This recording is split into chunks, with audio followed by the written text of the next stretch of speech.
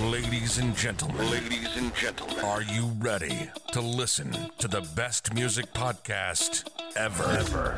Available on 6 platforms: Apple Podcasts, Stitcher, Google Play Store, Spotify, and more. You're listening to the When Words Fail Music Speaks podcast with James Cox and Blake Mosley.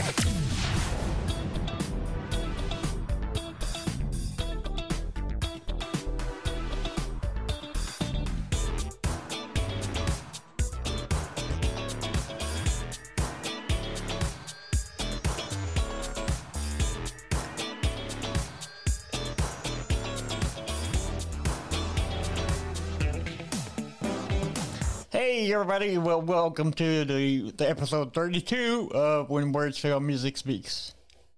I'm your host, the professional handicapped, and I know my voice sounds like Scooter from the Muppets, and yes, we will change the intro in a minute, or like in a few weeks, when I show you, we're still working on that. So, the person you just heard laughing at me is the coolest guy in the room, my favorite co-host of all time, the host with the most. Hey, you know, that's a new intro right there. The host with the most. The host with the most. Beetlejuice reference. The podcast internet sensation and quite possibly the sexiest voice over the internet. My friend and yours, Brosley. What's going on, man? Hey, dude. I love Beetlejuice. I can deal with that. Yeah, because I think when he first came out, he was, I'm the host with the most. I'm like, that's catchy, man. Yeah, and it's funny because our topic today is a musical, and they have a Beetlejuice musical that I have actually been to New York and have seen. It's called Beetlejuice, on Broadway. Right? Do what? And it's called Beetlejuice, right? Just called Beetlejuice the Musical. Right on. And it's incredible. Yeah. Now, if you're looking for a musical that's supposed to, now, I mean, the actual movie doesn't have any like memorable songs that were written for the movie. Like, I mean, everybody knows about Jump in the Line, but that's not a Beetlejuice song. That's just a song that was made popular because of that movie. But they have songs that is written for the story, and it's very different from the movie. But my God, it's incredible. It is such a good show. I hate that it's going off of Broadway because it means I'll never have a chance to go back to New York and see it again. Maybe if they do a tour, and I don't know what's in the works for that, but it was a lot of fun. Good. Well, guess what I did this week, man? What's that? I kind of cleaned up my what you would call studio. For a long time I had my microphone on a stand on my tabletop, right? But that got in the way, and that cluttered all my the room. I have a wider range of room here. But it's beginning to clutter. So I bought me a Gator Frameworks boom arm, and it's solved my life like forever. And it holds my podcast mic, so I'm proud of that. Very nice. But it was on the hefty side of the price. But I mean, you pay for what you get, you know, and it covers up the XLR cord. So all you see is like two little things coming out of it, and it's great. So, and I want everybody to know that you got some equipment also. I did, and I gave it a whirl last night. I bought a little condenser mic so I could start doing some interviews from home. For those of you who don't know, I'm currently sitting in my car on my lunch break at work, just with a little Skull Candy microphone headset thing that I've been using. That's okay, because Skull Candy's great. Yeah, Skull Candy makes great products, but I would love for the quality to be better, and I would love for the quality of the interviews that I actually sent in on to be better. So I bought a mic from Amazon and hooked it up last night. Had a little bit of issues. There's a really high pitched buzzing sound that's coming from it. Apparently, it's a pretty common thing. I wish I'd have known that before I bought it. The Amazon reviews were all good, but then it turns out that's a pretty common issue with this mic. Oh no! The main fix for it is I need to get like an audio interface. Yeah. Oh yeah.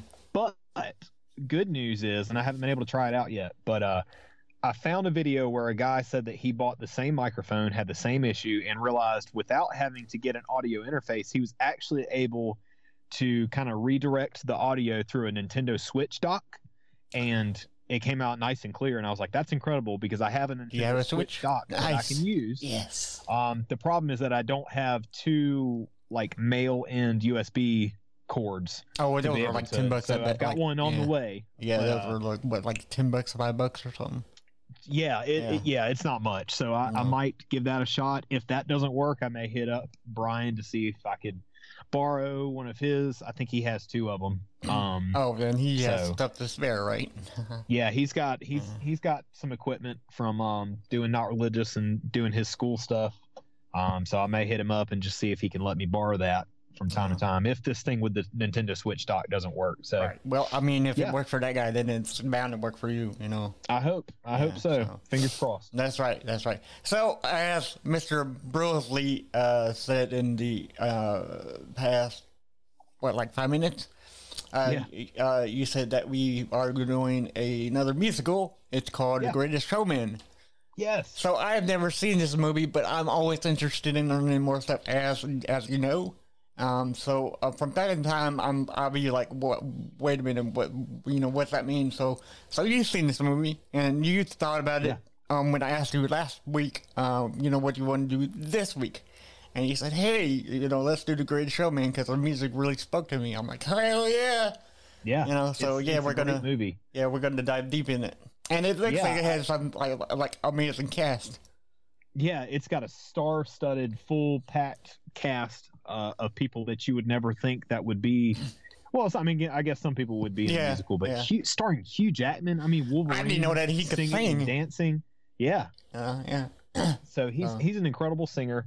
But the reason I've seen this movie before, and I saw it shortly after it came out. But what sparked an idea to do an episode on this is I was scrolling through Facebook and saw a video it was a TikTok video of like the first time you watched Greatest Showman, and it's this, the video is this guy sitting on the couch and he's just kind of listening to the songs, kind of bobbing his head like, all right, yeah, it's not bad. And then second time watching Greatest Showman, and he's kind of like dancing and singing a little bit more. And then the third time watching The Greatest Showman, he's all out, right? Yeah. Like going all out, like dancing, doing the whole thing. Yeah, and, man. I was like, that was actually pretty much my same reaction. First time I watched the movie, wasn't big into musicals. It was shortly after me and Allie started dating. Yeah. Okay. Yeah. I had never been to a musical. Right. Until I was like, come on, Yeah, very fresh. She was like, oh, let's check it out. I love musicals. So I watched it and I was like, it wasn't bad. That was actually pretty good. Yeah. And then the second time I watched it, I was just like, this is actually an incredible movie. Right. And now I love the music. Like the music in it is very, very good. So and there's some really cool stories behind some of these songs, and I'm excited to do this. Okay, good. I'm excited for you. Okay, so let's dive deep into it. Okay.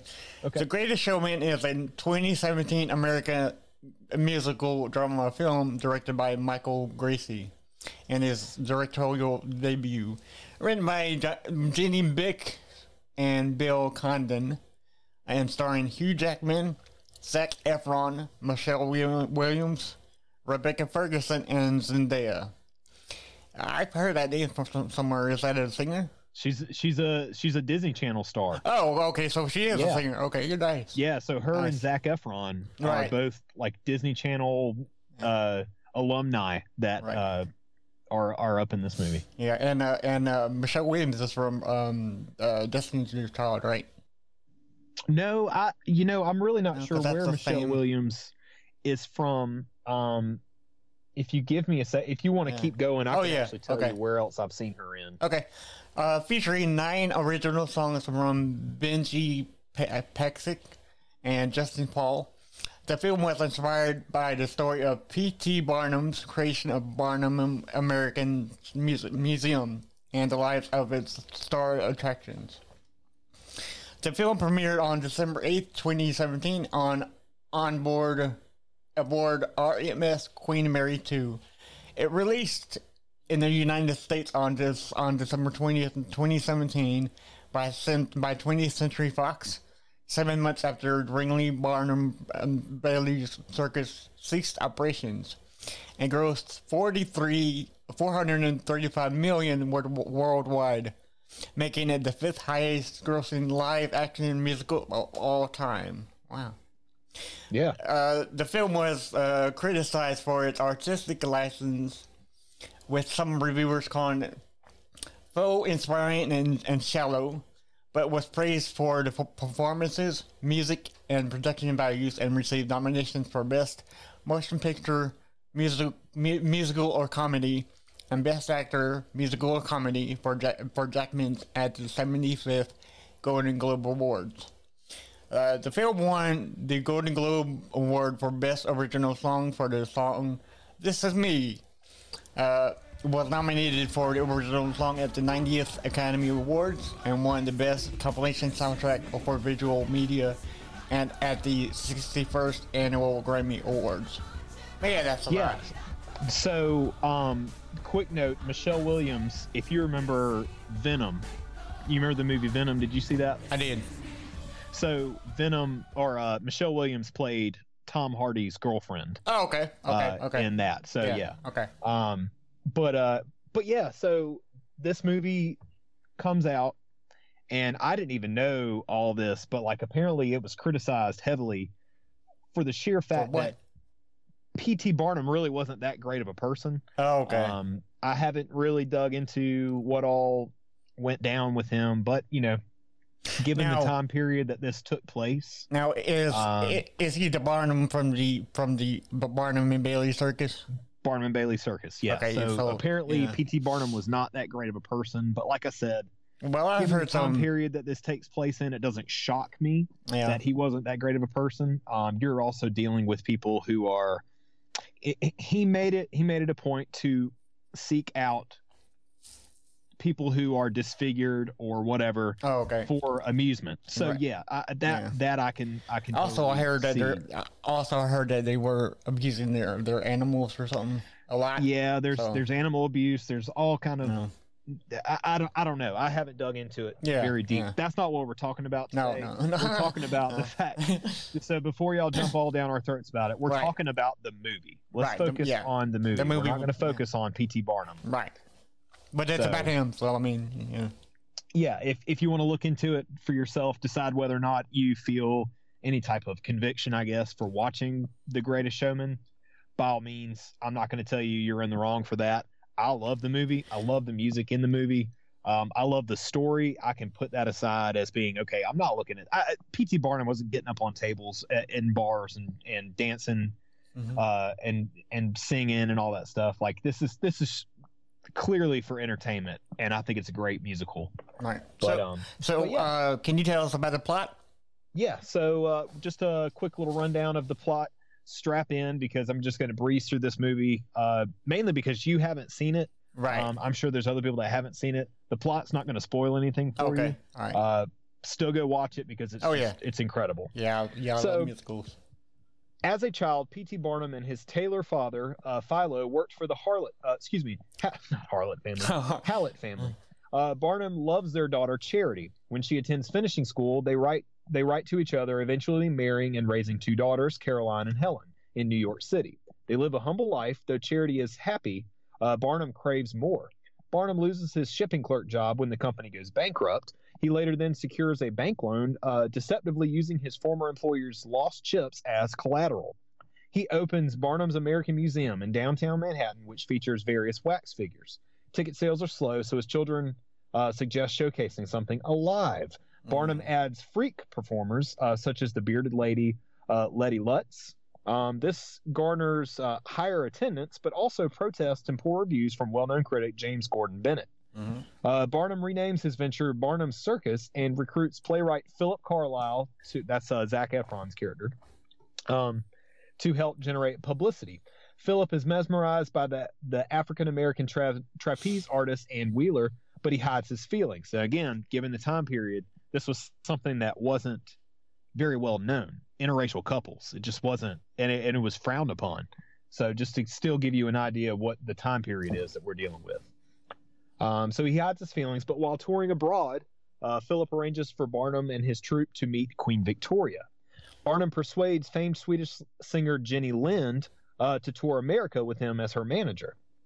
Lynn's American debut is a success. During her song, Philip's parents see him and Anne holding hands. As Barnum gains favor with aristocratic patrons, he distances himself from his troupe, advising them to work without him. Dejected, they decide to stand against local harassers. When Philip and Anne attend the theater together, they run into Philip's parents. They chastise him for, quote, parading around with the help. Philip tries to convince Anne that they can be together, but she disagrees, saying that they will never be accepted socially. As Barnum takes Lynn on a U.S. tour, Charity, who stays home with their daughters, feels isolated from her husband. While on tour, Lynn becomes romantically attracted to Barnum. When he rebuffs her, she threatens to quit and later retaliates with a surprise kiss at the end of her last show, which is photographed by the press. Bigger Barnum returns home to find his circus on fire, caused by a fight between protesters and the troupe. Philip runs into the burning building, believing Anne is inside. He suffers serious injuries before Barnum rescues him. Barnum learns that the culprits have been caught and that Lynn has canceled her tour after her and Barnum's scandal. Barnum's mansion is foreclosed upon, and Charity takes their daughters to her parents' home. Devastated, Barnum retreats to a local bar. This is setting up for my favorite song in this whole freaking movie. His troupe finds him there, and they say that despite their disappointments, they still consider themselves a family. Inspired, he resolves to build a new show and not let ambition rule him. Philip awakens in the hospital with Anne by his side, while Barnum and Charity reunite. The recovering Philip offers his share of the profits to help Barnum rebuild the circus in exchange for becoming a full partner, which Barnum readily accepts. To economize, Barnum transforms the enterprise into an open-air tent circus. The revamped circus is a huge success, and Barnum has Philip oversee daily operations so he can spend more time with his family. In the last scene, Barnum leaves the circus early and arrives on an elephant to watch his daughter's ballet recital with his wife. So yeah, there's a rundown of the whole movie in a matter of about 5 minutes. I promise you, I didn't give away and spoil too much. You can still watch the movie and have a great time. The music in it is incredible. The dancing is incredible. The fact that Wolverine can sing like that is incredible. So really, this takes you through Barnum's struggles and eventually releasing the circus, which is his main claim to fame, right? Yes. So it's just a story about kind of how it got started, the controversies and the struggles that he had, and then ultimately what the Barnum and Bailey's, what the circus came to be as a result of all this. Right. Huh. Yeah. Sounds interesting. I'm really intrigued now. I'm gonna watch it probably tomorrow night. Yeah. So. Yeah. But you said that you have a song from the soundtrack that you were like, right? So let me read this little nugget, and you can tell us, what about it. So yeah, so there's a song at what I was talking about in the plot breakdown, the part where he retreats to his local bar, and like the people that were in the show kind of reunite with him, and they're like, all right, look, despite everything that happened, we're still a family. Whenever nobody else wanted anything to do with us, you gave us a home, you gave us a family, you didn't judge us based on our looks or whatever. I mean, yeah, the man profited off of that, but at the same time, they embraced their differences, and but they kind of reunite, and they sing this song called From Now On, and it's my favorite song on the whole soundtrack. There's a really sweet story about that I sent you the video, and you can watch all the videos for all the songs on YouTube. But there's a video I sent you, James, about I guess about a week or two ago, of they were talking about wanting to get the movie greenlit, and they gather the cast and the crew together, the musicians that is working on the soundtrack, and they kind of meet in this big room, and they go over to songs, and they kind of set up the story, and so that way you can get the idea of what is the song saying, what's happening in the scene that the song is now relevant to. So Hugh Jackman, I don't know if you knew this, I didn't know it, but Hugh Jackman had a little bit of a skin cancer scare there for a little bit, though. I didn't know that. Yeah, he had some skin cancer on his nose, so he had to get it removed. He's fine, but he had to get it removed, and he had this like bandage, I guess, on his nose, and his doctor told him, "You can go to the thing, but I would highly advise you not to sing." You know, think about it. There's a lot of it's a musical, man. Yeah, like you can go, but I wouldn't sing. So he goes to it, and he tells everybody, he's like, "Look, I'm here because I want you to picture me as this character singing these songs." And I'm not going to sing. There was someone else that was filling in for him that was singing, but there was one song that he just could not resist, and it's the last song in the movie, or pretty close to it. And it's this song, From Now On. So they start singing it, and they couldn't even make it through the first verse without Hugh Jackman almost tearing up and kind of just taking over, and he just starts singing it.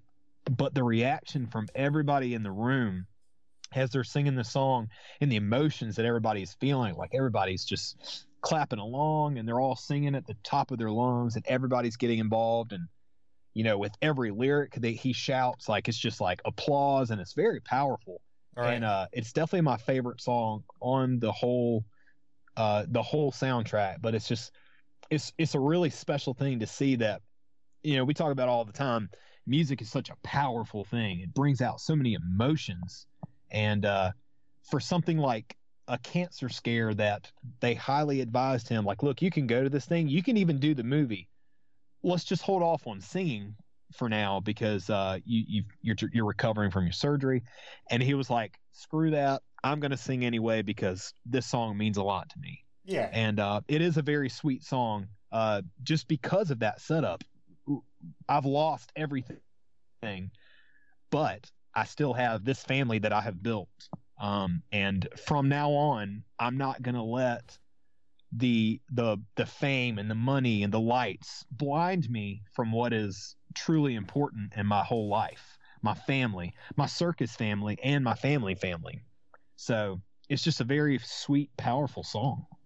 Well, that means a lot because, I mean, you really can't express the way you feel unless you sing it, I guess. Yeah. It's one thing to tell somebody, but to tell somebody is like, okay, well, I'm going to tell you this. You might not tell them how you wanted to.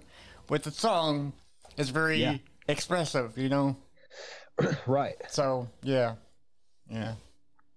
So, the soundtrack album is produced by Justin Paul, Benji Pasek. Pasek, I think. Okay. Greg Wells and Kevin Wheeler and Pete Gangbarg, featuring the 11 tracks performed by the cast. In the United Kingdom on March 23rd, 2018, it became only the second album in 30 years to achieve 11 consecutive weeks at number one. Wow. Yeah. Equaling the record set by Adele's 21. That's a great album too. Yeah, it is. I'm amazed that it equaled that album. A soundtrack. It's just You don't hear about that. No. It's very rare. No, because soundtracks are highly looked over so much. Yeah. And it's like they're fun to have, but like this, that just shows you every single song on there was just a straight up bop, man. It was so good. Right. So as of January 25th, 2019, the album has spent the 6 months, the sixth most time at number one at 28 non-consecutive weeks, matching the Beatles' Sgt. Pepper's Lonely Hearts Club Band. Wow. Yeah. I mean, another incredible feat for a soundtrack. I mean, okay, for one thing, it matched Adele's 21, right? Possibly like one of the greatest albums of all time. But it's something to say when it matching the Beatles' Sgt. Pepper's album.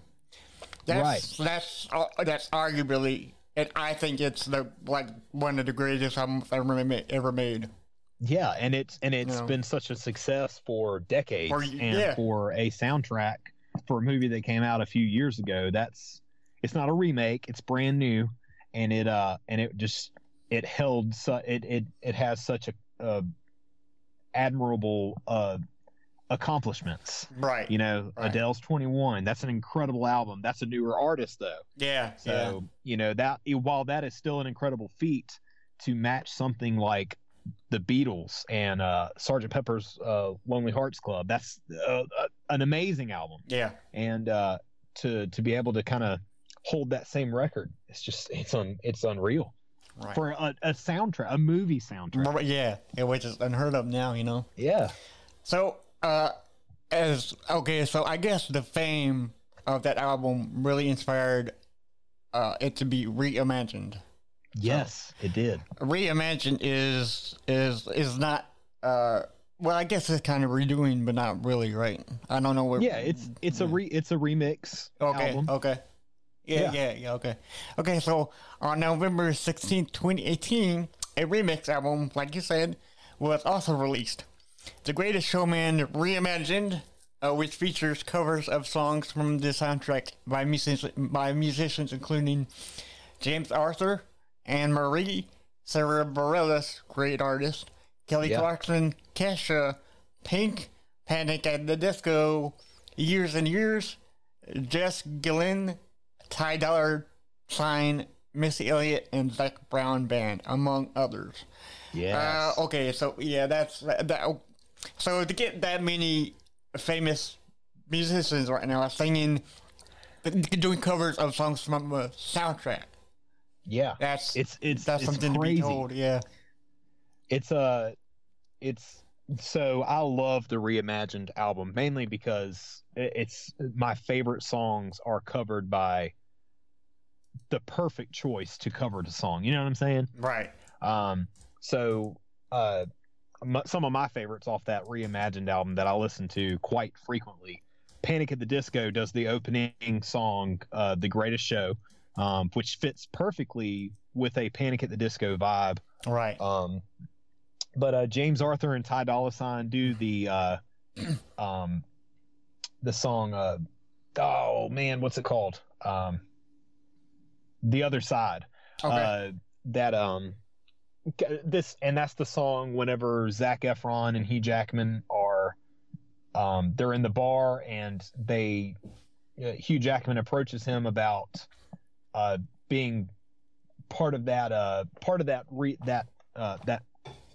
circus that he's putting, the show that he's putting on. Right. He's wanting Carlisle to be his partner in that, and they kind of go back and forth about, well, here's the pros. Listen, you could do it. You could do it with me. You can get rid of that life that you claim you love, and you can do something fun for once in your life.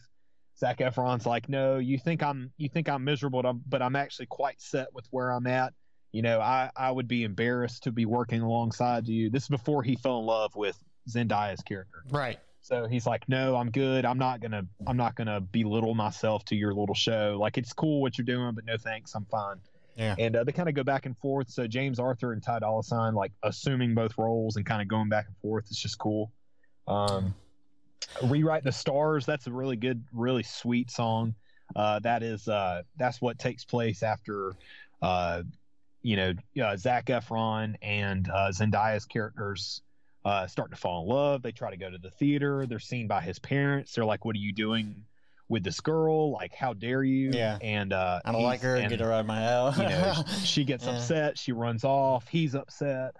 They kind of talk about, like, we can totally be together. Screw what everybody else says. Yeah. I love you, and I want us to be together forever. She's kind of combating that, and she's like, no way. Like, you may think that it would be so easy, but you're not. You don't know for sure, and you've never been in my situation. And how do you know for sure that this will work? It can't work. There's no way. Yeah. And it's really cool visually too, because she's a trapeze artist. So she's flipping through the air. She's on the ribbons and dancing, and they're kind of doing this together. And so it's a cool song. Yeah. But that one, that one is the one with James Arthur, and Anne Marie does that one. Max and Ty Dolla $ign do The Other Side. And then finally, and we'll talk about some of the other ones that's on there. These are just my picks that wasn't in this article that I found. But my favorite song from now on is covered by Zac Brown Band, and you know Zac Brown Band. Oh my God. just does an incredible job with that. Yeah. But yeah, the reimagined album is just it's amazing. Nice. Well, I'll definitely put that on my Apple Music. You know. Yes. Sponsored? No, we're not sponsored by them by any means. Okay, so here is the blurb from the Atlantic.com website. Mm-hmm. It says Reimagined's A-list roster was curled and part from social media, where pop stars Pink and Kelly Clarkson have expressed the adoration for the film. Atlantic reached out to both women about contributing and let them pick their songs. So that's good that everybody got to pick what they want, you know. Which is what they usually do when you invite more well-known musicians, you know. Yeah. Clarkson, who posted a teary video of herself in bed watching Showman in March, chose to tackle Never Enough and unsurprisingly blew the roof off with the signature belt. Yeah. So I gotta really dig. Yeah, you know. Allie loves that. That's probably Allie's favorite song in the soundtrack. Yeah. And Allie likes to sing along to it, and she gets so into it, and she just because Allie has this really powerful singing voice, a lot like Kelly Clarkson, I would say. It's very just the power in her voice when she sings. So that song. Let me ask you a serious question. Yeah. Why hasn't she been on our show yet? That's a good question. You need to because we record on my lunch break. Oh, well, not anymore, man. You got to. I know. We'll have to figure that out. Yeah, I'm dying to talk to her, dude. Yeah, I don't think I've ever met her personally before. I've seen her in Dave & Buster's. No, I've seen her in Dave & Buster's, but we never actually said hello. You know. Right. So I'll have to have her on the show. Yeah. So I'm dying to talk to her, dude. Yeah. There have only been a handful of artists who can pull off vocally, and she's among the best. Clarkson says and she's among the best vocalists in pop music right now. Benny Pasek said that was really, really thrilling to get her to hear the voice on that song.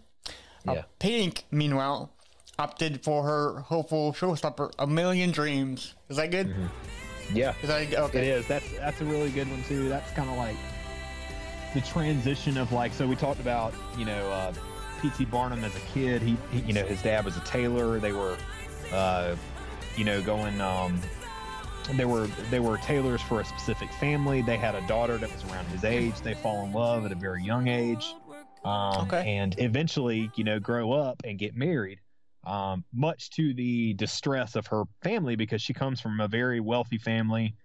P.T. Barnum was very poor, but yet they were in love and they were going to run off together. So they run off to New York. Mm-hmm. But this is a song that they sang together as kids that kind of continued over into adulthood. Now their kids are singing the song, and it's just about never stopping believing in that dream that you had. So he's had this vision his whole life of I want to do something spectacular. I've got all these ideas in my head, and I'm not going to let anything stop me. I'm not going to let anything stop us from the dreams that we have together as a couple. And it's really sweet. Cool. So they have A Million Dreams. Yeah. So Pink did the song A Million Dreams with one special request that her 7-year-old daughter, Willow Sage Hart, could sing the reprise. Reprise? I don't know. It was Willow's first time recording in the studio, and it was overwhelming to watching Pink show her how to adjust the levels and sing into the microphone properly. Justin Paul says it was like welcome to the world of Mama. This is what I do every day, right? Yeah. So obviously Pink knows what to do, and she's and so that was a pivotal moment for them to watch. She coached her through the entire thing, and it meant the world to her, which is, obviously true, because when you see your daughter or son doing something that they love, you kind of, get teary-eyed and whatever, so it's good that she brought her daughter in to help her with that song. Yeah, and it's so funny that she was like, I want to do it, but I just have one special request. And they were like, yeah, sure, absolutely. And it fits very well because, like I said, like that song started out with P.T. Barnum and Charity as kids. They grew into adults. They got married. They had children. And in the movie, you know, one of their daughters starts singing that same song. So it's really cool because as Pink's daughter sings the song, it kind of reflects what happens with their own daughter in the movie. Right.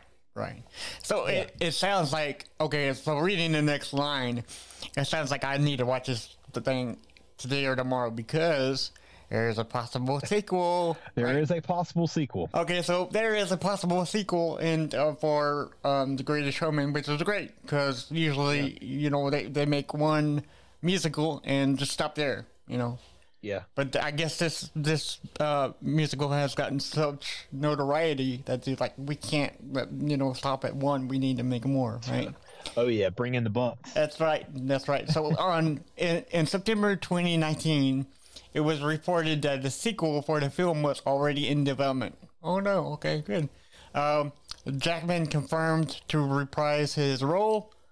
However, the sequel now has become under uncertainty after Disney chose to end a distribution deal for Charon Entertainment Films by 20th Century Fox in early 2020. So I got really excited, and then shot back down. And it's all like unknown. It's just kind of like, well, we started, but now we don't know. As many of you know who are comic book nerds, me? Disney bought 20th, right? Yeah, me included. Yeah. Disney bought 20th Century Fox. That's why you can now watch Greatest Showman on Disney Plus. So they bought 20th Century Fox. In the buying of a company like that, they have distributors that they were working with. Unfortunately, that's not a distributor that Disney cared to work for, so they ended the agreement that 20th Century Fox had with this distribution company. And it's just kind of remains uncertain right now. That doesn't mean it will never happen. Right. You know, and with the state of the world right now, there's a lot of uncertainty about movies and things getting pushed back or whatever. So it's like it started before all that. COVID didn't help anything, I'm sure. That's probably pushed it out even further. It's probably the last thing on their mind right now. Right. Yeah. But, you know, who knows? I think what they should do, and if we're not focusing on a sequel right now, let's focus in turning this into an actual Broadway musical. And I know we can't do shows and they can't have people get together right now anyway, but kind of like look at the success of Hamilton, which is another incredible musical that's on Disney Plus. Like, all they did was they filmed the musical and then just put it on Disney Plus. Why not do that for The Greatest Showman? Yeah. You know, like, just get the people together and just film the musical as a musical, like not as a movie, and just put it on Disney Plus. I think that would be cool. Or, okay, so that's a great idea. Or they can do this first and then release it on Disney Plus. So I'm sure you've heard of the band Avatar, right? Yes. I told you that I'm gonna do a meet and greet with them at 4:00 today, which I'm super stoked. I might get them on the show. But they did a virtual concert, right? Yeah. For 4 weeks, they did it every Saturday for like 2 or 3 hours. So maybe what these guys are gonna do would be like a virtual play, you know. Yeah. And do that first, put that on DVD or like right out of the show, wait a few weeks or so, and then release that what we saw on the virtual play on Disney Plus, you know? Yeah. That's a good idea. You should reach out to them about that. Right, like I'm going to reach out to Disney, right? Only with your help, man, you know? Hey, we're big enough, right? Yeah. Yeah. Well, we're getting bigger. Yeah. So we're getting bigger. Yeah. So yeah, you have really talked me into this now, so I'm gonna watch it tonight or tomorrow. Like I said, I'm gonna get home from work. It's such a cool thing. If you're not into musicals, I can understand why you wouldn't want to check it out. If you're a music lover, though, I would highly encourage you to look at it because it's, like I said, this is before I ever went to the first musical I ever went to and I'm not ashamed to say it. I love a musical now. Right. But the first one I ever went to was Chicago, which was shortly after me and Allie got married. And I was like, this is incredible, because I had no idea how much went into doing a musical. That's actually an incredible thing. Really cool to watch.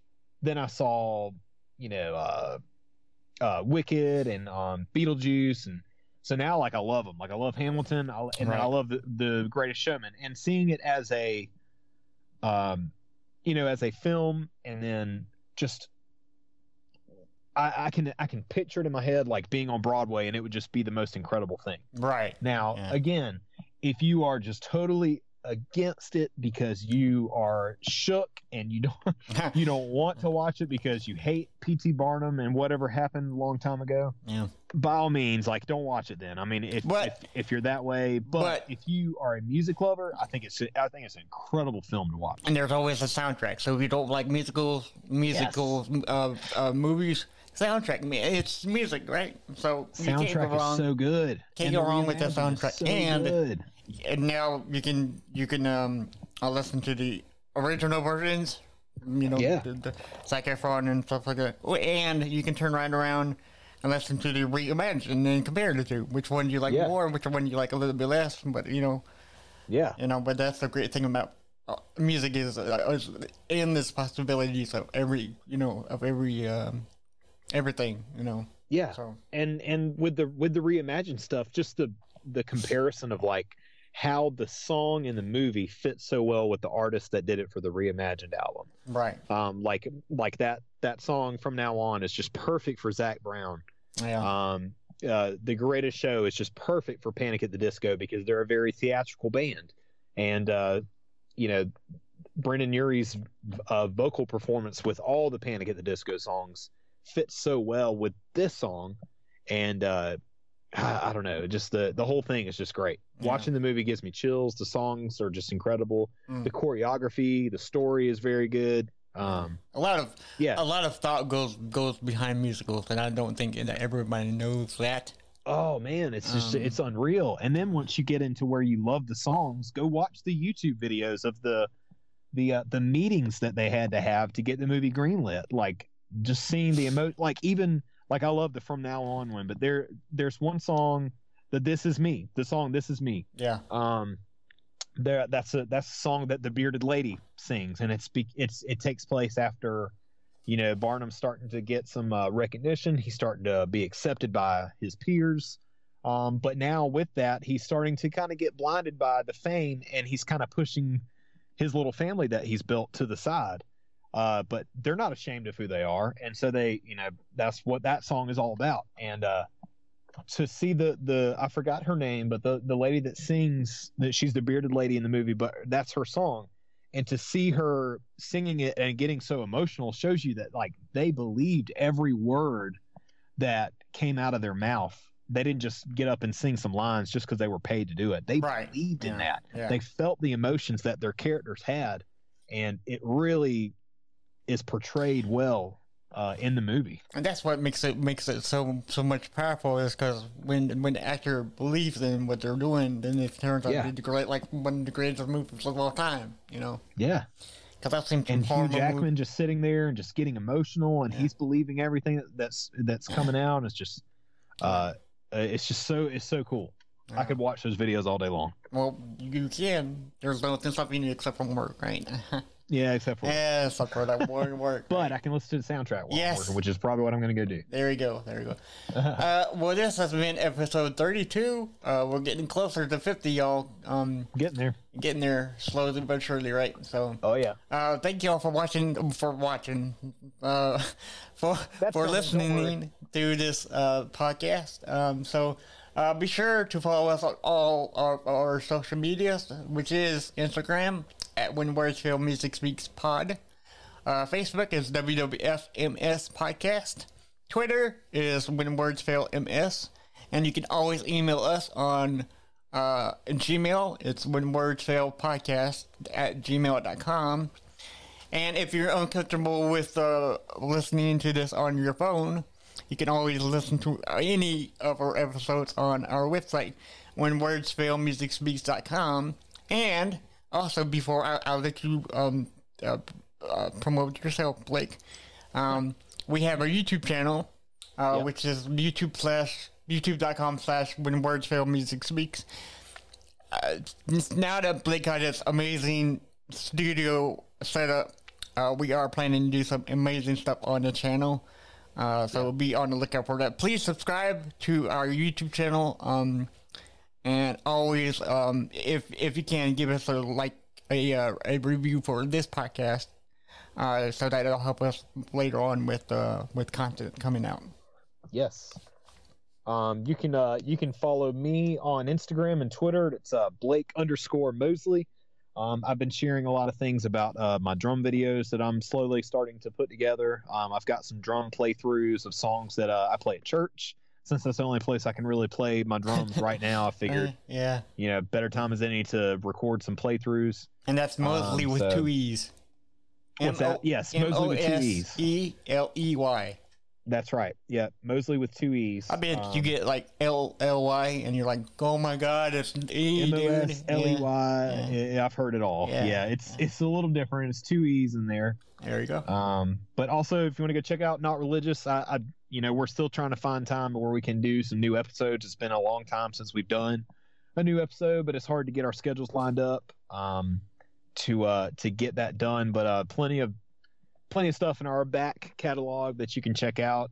We've done, for those of you who are interested in like cults, we did a series on cults. We did a series on mega churches, all kind of random stuff. You've done stuff on Halloween, right? On Halloween, we did a really fun episode about the history of Halloween. Yeah, which is very, very interesting. About the time that Brian played with a Ouija board and how it freaked him out. yeah, I still got to go back and watch. That's a good one. Yeah. Cool. So thank you all, everybody, for listening to our podcast. And always remember, listen to music whenever you can. All right, y'all. Bye. See ya. You've been listening to the When Words Fail Music Speaks podcast. Stay tuned for more, and thank you for listening.